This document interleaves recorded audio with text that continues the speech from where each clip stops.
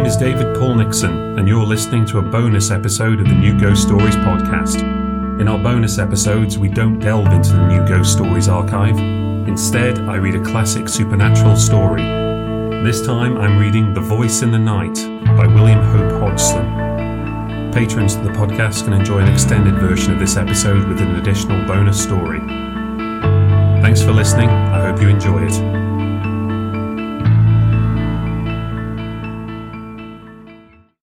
It was a dark, starless night. We were becalmed in the northern Pacific. Our exact position I do not know, for the sun had been hidden during the course of a weary, breathless week by a thin haze which had seemed to float above us about the height of our mastheads, at whiles descending and shrouding the sea. With there being no wind, we had steadied the tiller, and I was the only man on deck, the crew consisting of 2 men and a boy, were sleeping forward in their den, while Will, my friend, and the master of our little craft, was aft in his bunk on the port side of the little cabin. Suddenly from out of the surrounding darkness there came a hail. "Schooner ahoy!" The cry was so unexpected that I gave no immediate answer because of my surprise. It came again, a voice curiously throaty and inhuman, calling from somewhere upon the dark sea away on our port broadside. "Schooner ahoy!" "Hello?" I sung out, having gathered my wits somewhat. "What are you? What do you want?" "You need not be afraid," answered the queer voice, having probably noticed some trace of confusion in my tone. "I am only an old man." The pause sounded odd, but it was only afterward that it came back to me with any significance. "Why don't you come alongside then?" I queried somewhat snappishly, for I liked not this hinting at my having been a trifle shaken. I can't. It wouldn't be safe. The voice broke off, and there was a silence. "What do you mean?" I asked, growing more and more astonished. "What's not safe? Where are you?" I listened for a moment, but there came no answer. And then a sudden indefinite suspicion of I knew not what coming to me, I stepped swiftly to the binnacle and took out the lighted lamp. At the same time I knocked on the deck with my heel to waken Will. Then I was back at the side, throwing the yellow funnel of light out into the silent immensity beyond our rail. As I did so I heard a slight muffled cry, and the sound of a splash as though someone had dipped oars abruptly. Yet I cannot say with certainty that I saw anything, save it seemed to me that with the first flash of the light there had been something upon the waters, where now there was nothing. "Hello there," I called. "What foolery is this?" But there came only the indistinct sounds of a boat being pulled away into the night. Then I heard Will's voice from the direction of the after scuttle. "What's up, George?" "Come here, Will," I said. "What is it?" he asked, coming across the deck. I told him the queer thing that had happened. He put some questions and then, after a moment's silence, put his hands to his lips and hailed, "Bow ahoy!" From a long distance away there came back to us a faint reply, and my companion repeated his call. Presently, after a short period of silence, there grew on our hearing the muffled sound of oars, at which Will hailed again. This time there was a reply. "Put away the light!"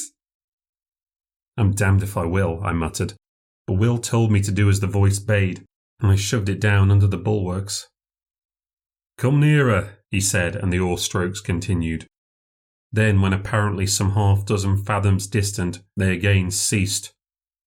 "Come alongside," exclaimed Will. "There's nothing to be frightened of aboard here." "Promise that you will not show the light." "What's to do with you?" I burst out, "that you're so infernally afraid of the light?" "Because," began the voice and stopped short. "Because what?" I asked quickly. Will put his hand on my shoulder. "Shut up a minute, old man," he said in a low voice. "Let me tackle him." He leaned more over the rail. "See here, mister. This is a pretty queer business, you coming upon us like this, right out in the middle of the blessed Pacific. How are we to know what sort of hanky-panky trick you're up to? You say there's only one of you. How are we to know unless we get a squint at you, eh? What's your objection to the light, anyway?" As he finished, I heard the noise of the oars again, and then the voice came, but now from a greater distance and sounding extremely hopeless and pathetic. "I'm sorry. I would not have troubled you, only I am hungry, and so is she." The voice died away, and the sound of the oars dipping irregularly was borne to us. "Stop," sang out Will. "I don't want to drive you away. Come back. We'll keep the light hidden if you don't like it." He turned to me. "It's a damn queer rig, this, but I think there's nothing to be afraid of." There was a question in his tone, and I replied, "No, I think the poor devil's been wrecked around here and gone crazy." The sound of the oars drew nearer. "Shove that light back in the binnacle," said Will. Then he leaned over the rail and listened. I replaced the lamp and came back to his side. The dipping of the oars ceased some dozen yards distant. "Won't you come alongside now?" asked Will in an even voice. "I've had the lamp put back in the binnacle." "I cannot," replied the voice. "I dare not come nearer. I dare not even pay you for the provisions." "That's all right," said Will and hesitated. "You're welcome to as much grub as you can take." Again he hesitated. "You are very good," exclaimed the voice. "May God, who understands everything, reward you." It broke off huskily. The lady," said Will abruptly. "Is she—" "I have left her behind on the island," came the voice. "What island?" I cut in. "I know not its name," returned the voice. "I would to God—" it began and checked itself suddenly. "Could we not send a boat for her?" asked Will at this point.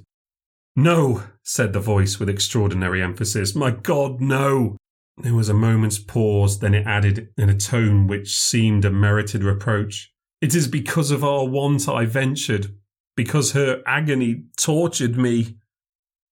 "I am a forgetful brute," exclaimed Will. "Just wait a minute, whoever you are, and I will bring up something at once." In a couple of minutes he was back again, and his arms were full of various edibles. He paused at the rail. "Can you come alongside for them?" he asked.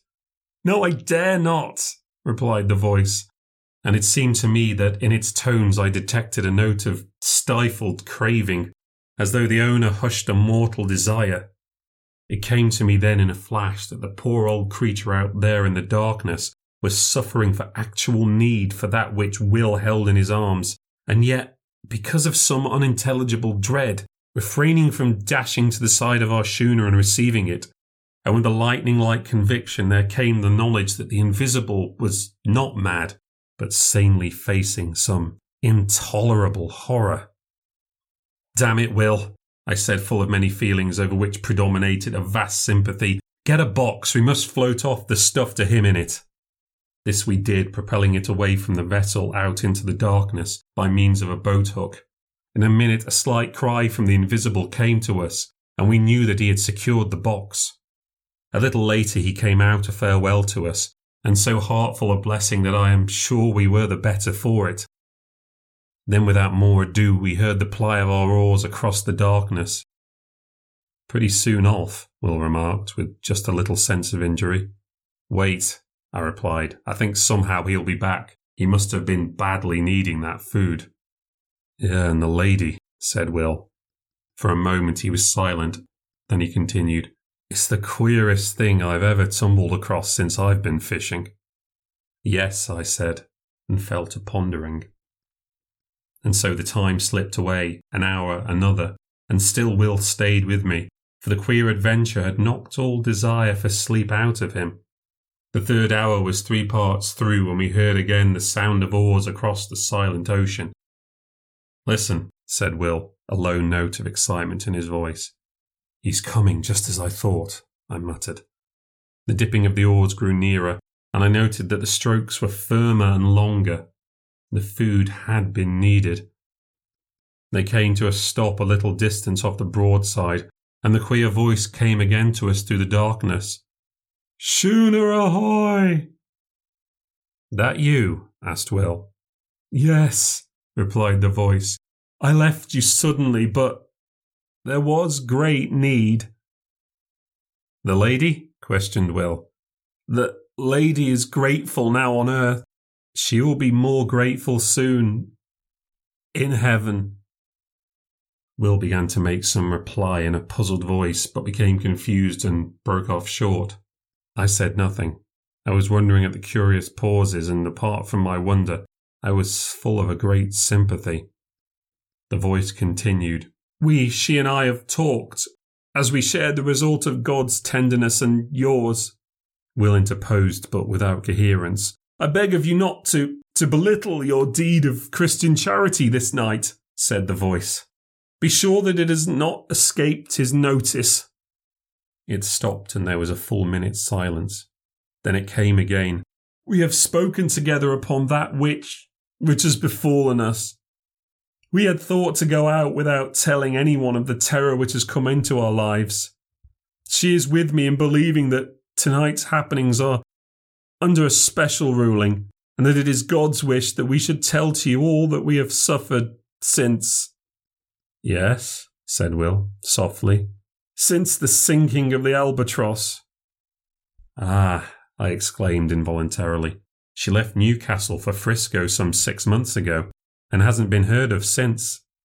Yes, answered the voice, but some few degrees to the north of the line. She was caught in a terrible storm and dismasted. When the day came, it was found that she was leaking badly, and presently, it falling to a calm, the sailors took to the boats, leaving a young lady, my fiancée, and myself upon the wreck. We were below gathering together a few of our belongings when they left. They were entirely callous through fear, and when we came upon the decks, we saw them only as small shapes off upon the horizon. Yet we did not despair, but set to work and constructed a small raft. Upon this we put such few matters as it would hold, including a quantity of water and some ship's biscuits. Then, the vessel being very deep in the water, we got ourselves onto the raft and pushed off.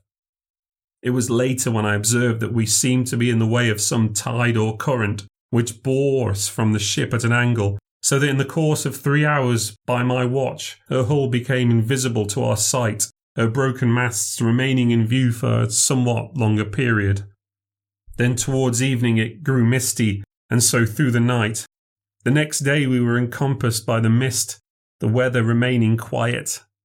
For 4 days we drifted through this strange haze until, on the evening of the 4th day, there grew upon our ears the murmur of breakers at a distance.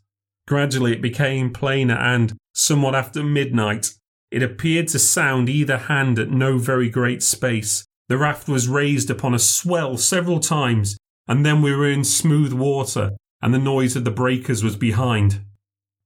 When the morning came, we found that we were in a sort of green lagoon, but of this we noticed little at the time, for close behind us, through enshrouding mist, loomed the hull of a large sailing vessel. With one accord we fell upon our knees and thanked God, for we thought that here was an end to our perils. We had much to learn. The raft drew near to the ship, and we shouted on them to take us aboard, but none answered. Presently the raft touched against the side of the vessel, and seeing a rope hanging downward, I seized it and began to climb. Yet I had much ado to make my way up because of a kind of grey, lichenous fungus that had seized upon the rope, and which blotched the side of the ship lividly. I reached the rail and clambered over it onto the deck. Here I saw that the decks were covered in green patches with grey masses, some of them rising into nodules several feet in height. But at the time I thought less of this matter than of the possibility of there being people aboard the ship. I shouted, but none answered. Then I went to the door below the poop deck. I opened it and peered in. There was a great smell of staleness, so that I knew in a moment that nothing living was within, and with this knowledge I shut the door quickly. I felt suddenly alone. I went back to the side where I had scrambled up. My sweetheart was still sitting quietly upon the raft. Seeing me look down, she called up to know whether there were any aboard of the ship. I replied that the vessel had the appearance of having been long deserted, but that if she would wait a little I would see whether there was anything in the shape of a ladder by which she could ascend to the deck. Then we would make a search to the vessel together. A little later on the opposite side, I found a rope-side ladder. This I carried across, and a minute afterwards she was beside me. Together we explored the cabins and apartments in the after part of the ship, but nowhere was there any sign of life. Here and there within the cabins themselves we came across odd patches of that queer fungus, but this, as my sweetheart said, could be cleansed away. In the end, having assured ourselves that the after portion of the vessel was empty, we picked our way to the bows between the ugly grey nodules of that strange growth, and here we made a further search, which told us that there was indeed none aboard but ourselves. This now being beyond doubt, we returned to the stern of the ship and proceeded to make ourselves as comfortable as possible. Together we cleared out and cleaned 2 of the cabins, and after that I made an examination of whether there was anything eatable in the ship. This I soon found was so, and thanked God in my heart for his goodness. In addition to this, I discovered the whereabouts of the fresh water pump, and, having fixed it, I found the water drinkable, though somewhat unpleasant to taste. For several days we stayed aboard the ship without attempting to get to the shore. We were busily engaged in making the place habitable. Yet even thus early, we became aware that our lot was even less to be desired than might have been imagined. For though as a first step we scraped away the odd patches of growth that studded the floors and walls of the cabins and saloon, yet they returned, almost to their original size within the space of 24 hours, which not only discouraged us but gave us a feeling of vague unease. Still we would not admit ourselves beaten, so set to work afresh, and not only scraped away the fungus but soaked the places where it had been with carbolic, a canful of which I had found in the pantry. Yet by the end of the week the growth had returned in full strength, and in addition it had spread to other places as though our touching it had allowed germs from it to travel elsewhere. On the 7th morning my sweetheart woke to find a small patch of it growing on her pillow, close to her face. At that she came to me as soon as she could get her garments upon her. I was in the galley at the time, lighting the fire for breakfast. "Come here, John," she said, and led me aft. When I saw the thing upon her pillow, I shuddered, and then and there we agreed to go right out of the ship and see where we could not fare to make ourselves more comfortable ashore. Hurriedly we gathered together our few belongings, and even among these I found that the fungus had been at work, for one of her shawls had a little lump of it growing near one edge. I threw the whole thing over the side without saying anything to her. The raft was still alongside, but it was too clumsy to guide, and I lowered down a small boat that hung across the stern, and in this we made our way to the shore. Yet as we drew near it, I became gradually aware that here the vile fungus, which had driven us from the ship, was growing riot. In places it rose into horrible, fantastic mounds which seemed almost to quiver, as with a quiet life when the wind blew across them. Here and there it took on the forms of vast fingers, and in others it just spread out flat and smooth and treacherous. Odd places it appeared as grotesque stunted trees, seeming extraordinarily kinked and gnarled, and quaking vilely at times. At first it seemed to us that there was no single portion of the surrounding shore which was not hidden beneath the masses of the hideous lichen. Yet in this I found we were mistaken, for somewhat later, coasting along the shore at a little distance, we descried a smooth white patch of what appeared to be fine sand, and there we landed. It was not sand. What it was I do not know. All that I have observed is that upon it the fungus will not grow, while everywhere else, save where the sandlight wanders oddly pathwise amid the grey desolation of the lichen, there is nothing but that loathsome greyness. It is difficult to make you understand how cheered we were to find one place that was absolutely free from the growth, and here we deposited our belongings. Then we went back to the ship for such things as it seemed to us we should need. Among other matters, I managed to bring ashore with me one of the ship's sails, with which I constructed 2 small tents which, though exceedingly rough-shaped, served the purposes for which they were intended. In these we lived and stored our various necessities, and thus for a matter of some 4 weeks all went smoothly, and without particular unhappiness. Indeed, I may say with much happiness, for we were together. It was on the thumb of her right hand that the growth first showed. It was only a small circular spot, much like a little grey mole. My God, how the fear leaped to my heart when she showed me the place. We cleansed it, between us washing it with carbolic and water. In the morning of the following day, she showed her hand to me again. The grey warty thing had returned. For a little while we looked at one another in silence, then, still wordless, we started again to remove it. In the midst of the operation, she spoke suddenly. "What's that on the side of your face, dear?"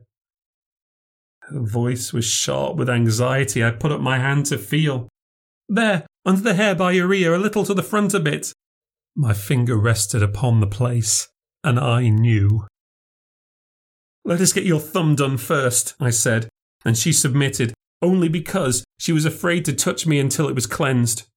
I finished washing and disinfecting her thumb, and then she turned to my face. After it was finished, we sat together and talked a while of many things, for there had come into our lives sudden, very terrible thoughts. We were all at once afraid of something worse than death. We spoke of loading the boat with provisions and water and making our way out onto the sea, yet we were helpless for many causes, and the growth had attacked us already. We decided to stay. God would do with us what was his will. We would wait. A month, 2 months, 3 months passed, and the places grew somewhat, and there had come others. Yet we fought so strenuously with the fear that its headway was but slow, comparatively speaking. Occasionally we ventured off to the ship for such stores as we needed. There we found that the fungus grew persistently. One of the nodules on the main deck soon became as high as my head. We had now given up all thought or hope of leaving the island. We had realized that it would be unallowable to go among healthy humans with the things from which we were suffering. With this determination and knowledge in our minds, we knew that we should have to husband our food and water, for we did not know at that time, but that we should possibly live for many years. This reminds me that I have told you that I am an old man.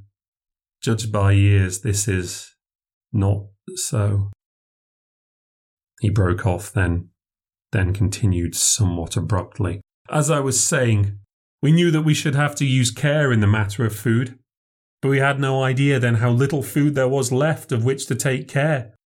It was a week later that I made the discovery that all the other bread tanks, which I had supposed were full, were empty, and that beyond odd tins of vegetables and meat and some other matters, we had nothing on which to depend but the bread in the tank which I had already opened.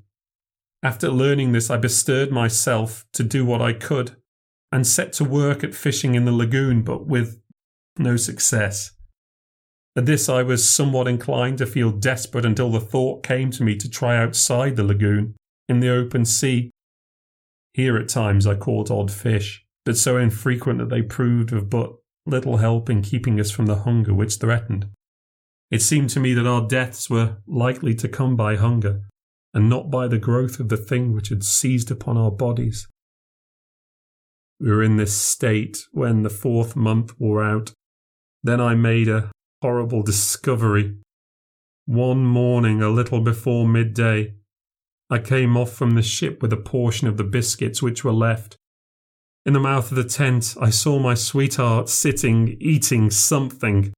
"What is it, my dear?" I called out as I leaped ashore. Yet on hearing my voice, she seemed confused, and, turning slyly, threw something towards the edge of the little clearing. It fell short, and a vague suspicion having arisen within me, I walked across and picked it up. It was a piece of the grey fungus. As I went to her with it in my hand, she turned deadly pale and then arose red. I felt strangely dazed and frightened. My dear, I said, and could say no more. Yet at my words she broke down and cried bitterly. Gradually, as she calmed, I got from her the news that she had tried it the preceding day and liked it. I got her to promise on her knees not to touch it again, however great our hunger.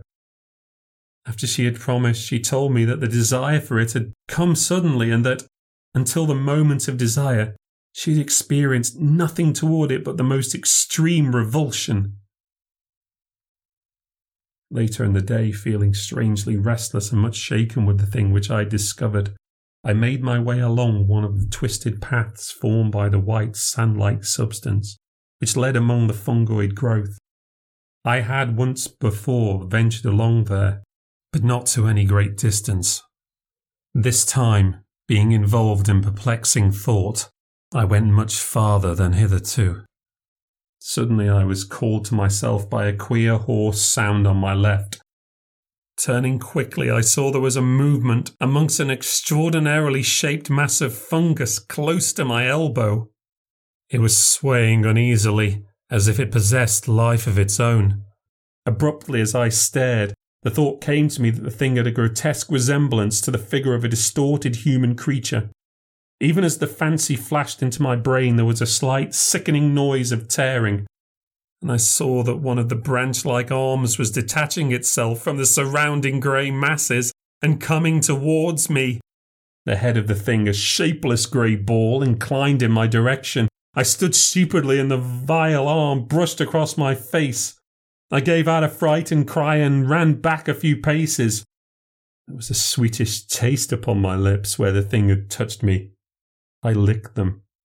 I was immediately filled with an inhuman desire. I turned and seized a mass of the fungus, then more and more. I was insatiable. In the midst of devouring, the remembrance of the morning's discovery swept into my mazed brain. It was sent by God. I dashed the fragment I held to the ground. Then, utterly wretched and feeling a dreadful guiltiness, I made my way back to the little encampment. I think she knew by some marvellous intuition which love must have given, so as soon as she set eyes on me, a quiet sympathy made it easier for me, and I told her of my sudden weakness, yet omitted to mention the extraordinary thing which had gone before. I desired to spare her all unnecessary terror. But for myself, I had added an intolerable knowledge to breed an incessant terror in my brain, for I doubted not but that I had seen the end of one of those men who had come to the island in the ship in the lagoon, and in that monstrous ending, I had seen our own. Thereafter we kept from the abominable food, though the desire for it had entered into our blood. Yet our dread punishment was upon us, for day by day with monstrous rapidity the fungoid growth took hold of our poor bodies. Nothing we could do would check it materially, and so we who had been human became, well, it matters less each day. Only we had been man and maid. And day by day the fight is more dreadful to withstand the hunger lust for the terrible lichen. A week ago we ate the last of the biscuits, and since that time I have caught 3 fish. I was out here fishing tonight when your schooner drifted upon me out of the mist. I hailed you. You know the rest. And may God out of his great heart bless you for your goodness to a couple of poor outcast souls. There was the dip of an oar, then another. Then the voice came again, and for the last time sounding through the slight surrounding mist, ghostly and mournful. God bless you. Goodbye. Goodbye, we shouted together hoarsely, our hearts full of many emotions. I glanced about me. I became aware that the dawn was upon us. The sun flung a stray beam across the hidden sea, pierced the mist dully, and lit up the receding boat with a gloomy fire. Indistinctly I saw something nodding between the oars. I thought of a sponge, a grey nodding sponge. The oars continued to ply. They were grey, as was the boat. My eyes searched a moment vainly for the conjunction of hand and oar. My gaze flashed back to the head. It nodded forward as the oars went back for the stroke. Then the oars were dipped, the boat shot out of the patch of light, and the thing went nodding into the mist.